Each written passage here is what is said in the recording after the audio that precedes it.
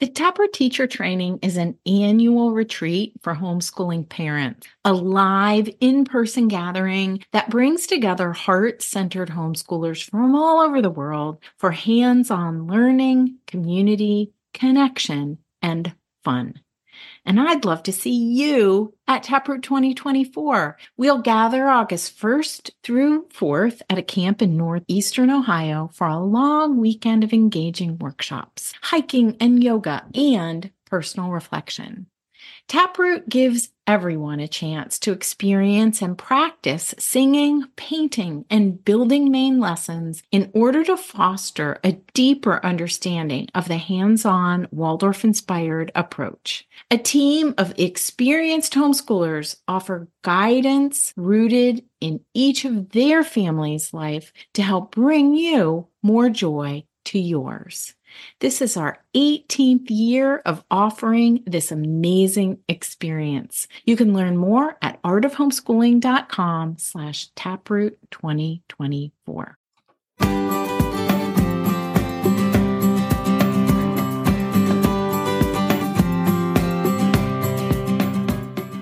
You're listening to the Art of Homeschooling podcast, where we help parents cultivate creativity and connection at home. I'm your host, Jean Miller, and here on this podcast, you'll find stories and inspiration to bring you the confidence you need to make homeschooling work for your family.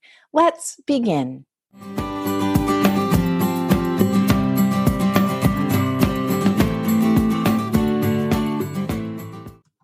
Have you ever wondered why the Waldorf approach is built around the arts? I honestly think that it's this unique way of creating lessons around the lively arts that draws many of us into this approach that's appealing to us. So I've homeschooled 3 kids. They're all grown now, inspired by the Waldorf approach. And when I first heard the term lively arts, I became fascinated. And today in this episode, I want to share with you the why behind the arts, as well as some of the ways that you can explore for how to weave the lively arts into your lessons. So many years ago, like in the early 1990s, I attended the very first Waldorf homeschooling conference in Ann Arbor, Michigan. These conferences are no longer happening, but when I was first starting to homeschool, there was a conference in Ann Arbor. Every year it was organized by Rahima Baldwin. She's the author of You Are Your Child's First Teacher. Fabulous book. If you haven't read it, I highly, highly recommend it. And that conference is where I first heard the term, the 7 lively arts. I was intrigued. So I did some research, and here's what I discovered, and I want to share this with you today. Back in 1919, so even longer ago, when Rudolf Steiner founded the very first Waldorf school, he set out to design a curriculum that would bring about social and economic renewal in a country that had been torn apart, had really been devastated by World War I.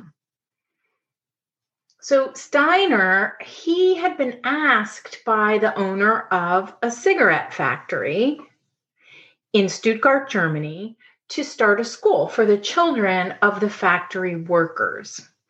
And believe it or not, Steiner did not set out to create a movement or an educational approach that would spread around the world. That was not his intention.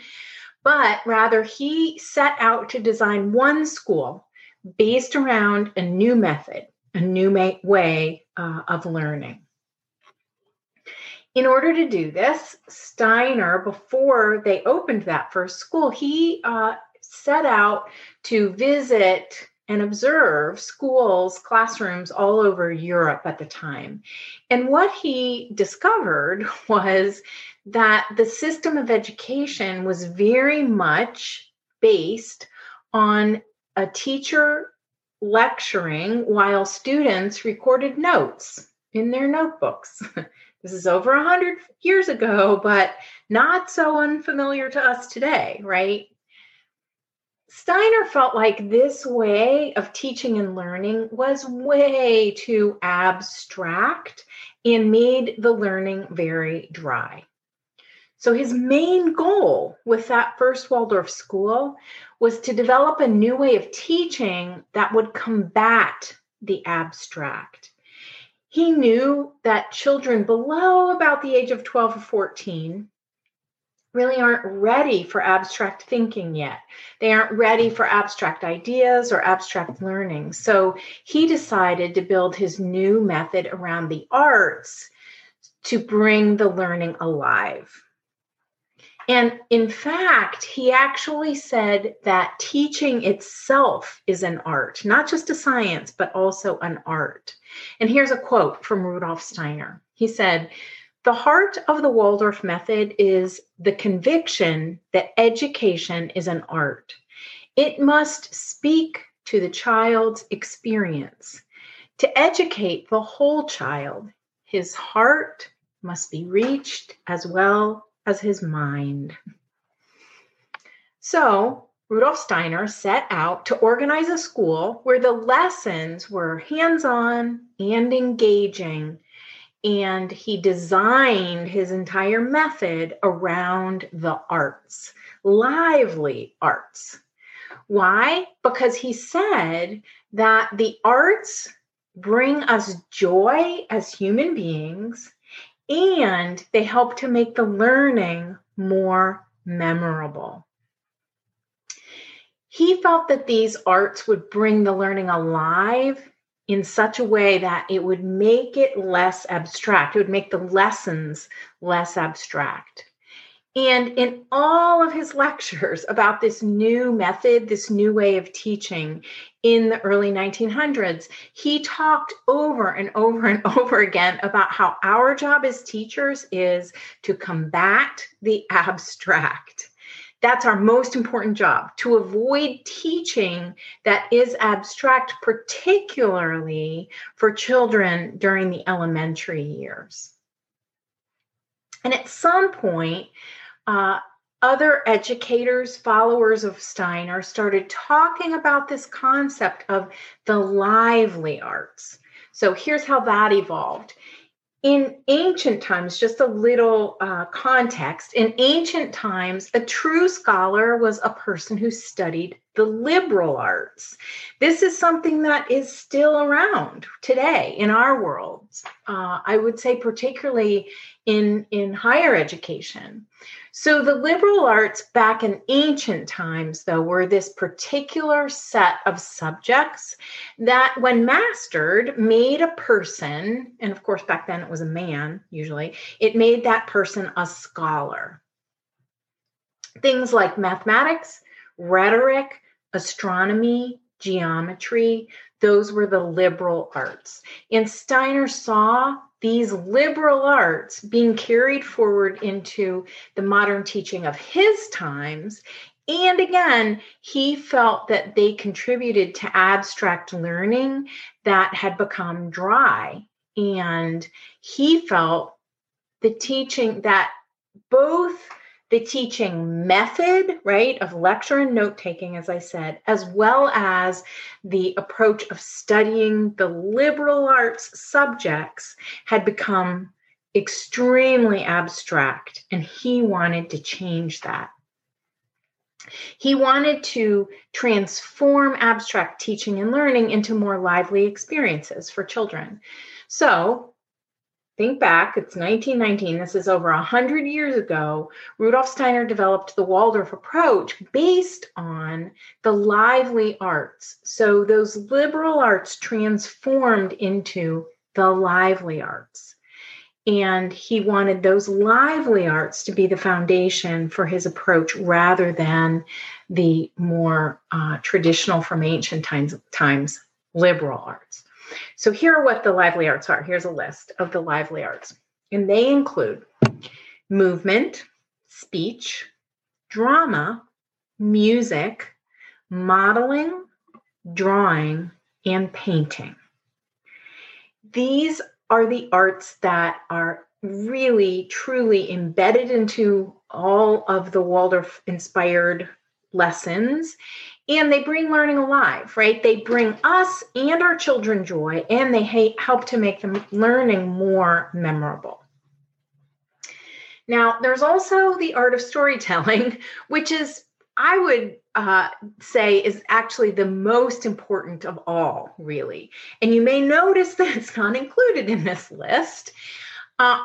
And here's my my explanation of this. In the Waldorf approach, storytelling, you may know this, but storytelling is how all new material is presented.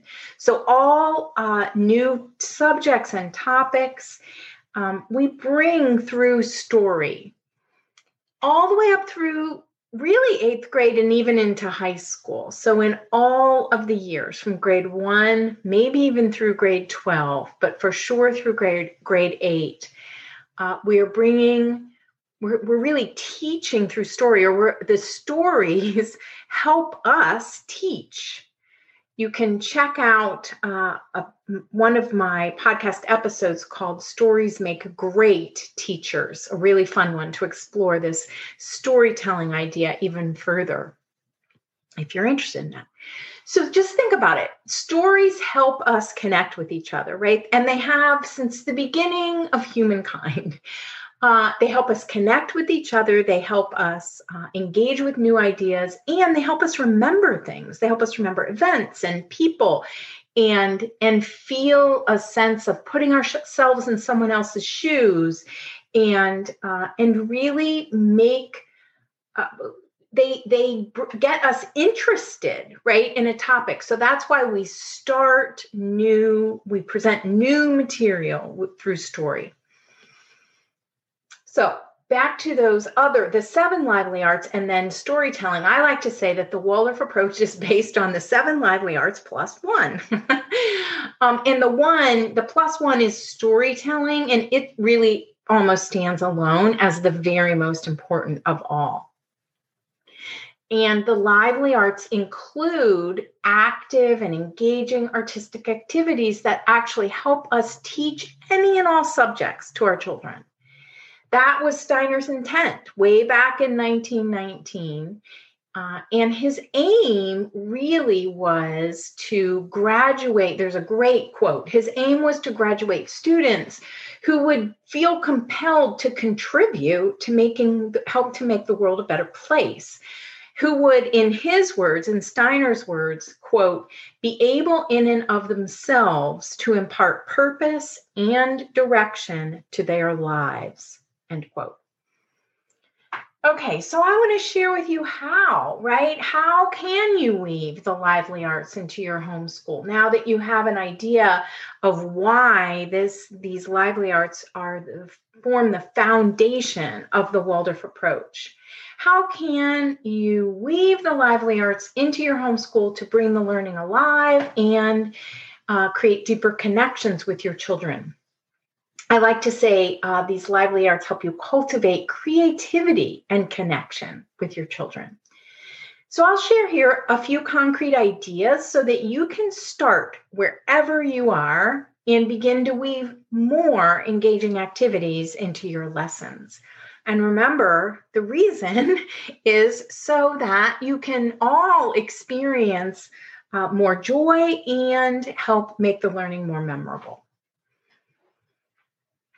I have this wonderful image. This might help you. I'm a super visual person. And so I have a wonderful image that you might like to carry with you as we explore this further. It's an image of the lively arts in each of them. I have an 8-pointed star with one lively art listed at each point of the star. And you can go see this if you've never seen it before. Check it out on the show notes page for this episode, which is at artofhomeschooling.com/episode 23. Quick story. When I started helping homeschooling parents, I wanted a logo for my business. And I took a photograph of a golden yellow folded paper window star that I'd made that was hanging in our dining room window. This was an activity I loved doing with my children, and there was one that we had hung up. It was during the winter time, and I took a photo of this star, and the star became my logo. A few years later, then, when I set out to design an image for the Lively Arts, I discovered that the star had 8 points and there are 8 lively arts. So it was this wonderful moment of synergy, and you can go check that out on the show notes. All right, let's get practical here. So how might you weave some of these hands-on engaging activities into your homeschooling lessons? Just a quick note to say that I'm going to be going into even more detail into each one of the lively arts in future episodes of the podcast. So I'm super excited about that. A few of them I'll be bringing guests on, which will be really fun. So the lively arts. First, I suggest you choose one of those 8 lively arts to focus on for a while. That's right, just one, to begin to narrow it down. And I use a mantra a lot with homeschooling parents: think in threes, pick one. So perhaps you look at this list of 8 and you think, okay, here are the 3 that I'm most interested in right now that I think would really resonate with my children, that I would enjoy bringing to them. So perhaps you're interested in exploring movement, music, and painting. Those are your 3. Next question is, which one do you want to start with? Just pick one, right? So think in threes, pick one to help you narrow it down, and say it's music that you choose. So here's some ideas to get your creative juices flowing. Perhaps you could add a call to lessons song, a song that you either sing or play on a musical instrument that you have on hand. Piano, recorder, guitar, anything that you have. And you choose a really simple song that you can learn easily, and then make that one song the song that you sing or play every time you want your children to come to lessons. Instead of using words, you use the song. It's a great super help for transition times. And it becomes a signifier, right? Music, we take it in our brains in a very different way than we do words. And it can become a signifier, like a little recognizable ritual that signals that it's time to begin. Here are a few other ideas. Perhaps you want to add in a song to sing together as a family before meals, or a nighttime lullaby, or a song from one of the cultures that you're studying, perhaps in your geography block, or your ancient history lessons. It can really, really help to think of focusing on this one lively art for, say, the next month or so, for a whole block or unit, giving everyone a chance to really explore it in a variety of ways, and giving you a chance to see that you're making progress. That's important for us homeschooling moms. All right, here are just a few other ideas for a variety of the lively arts. You could start introducing all new topics or blocks with great storytelling. And this can either be your own or finding a wonderful author who weaves beautiful tales. They can become the storyteller. Like I said, books make great teachers. We want to find books that really light us up and bring stories alive.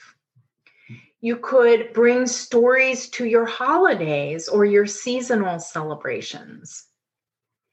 You could turn one of those stories that you've read to your children into a puppet play with their help, like all together as a project.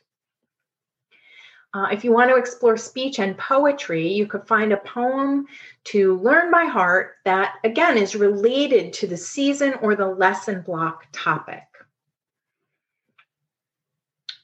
While reciting that new poem, you could do a clapping rhythm or toss bean bags, and this actually will help you learn the poem even faster.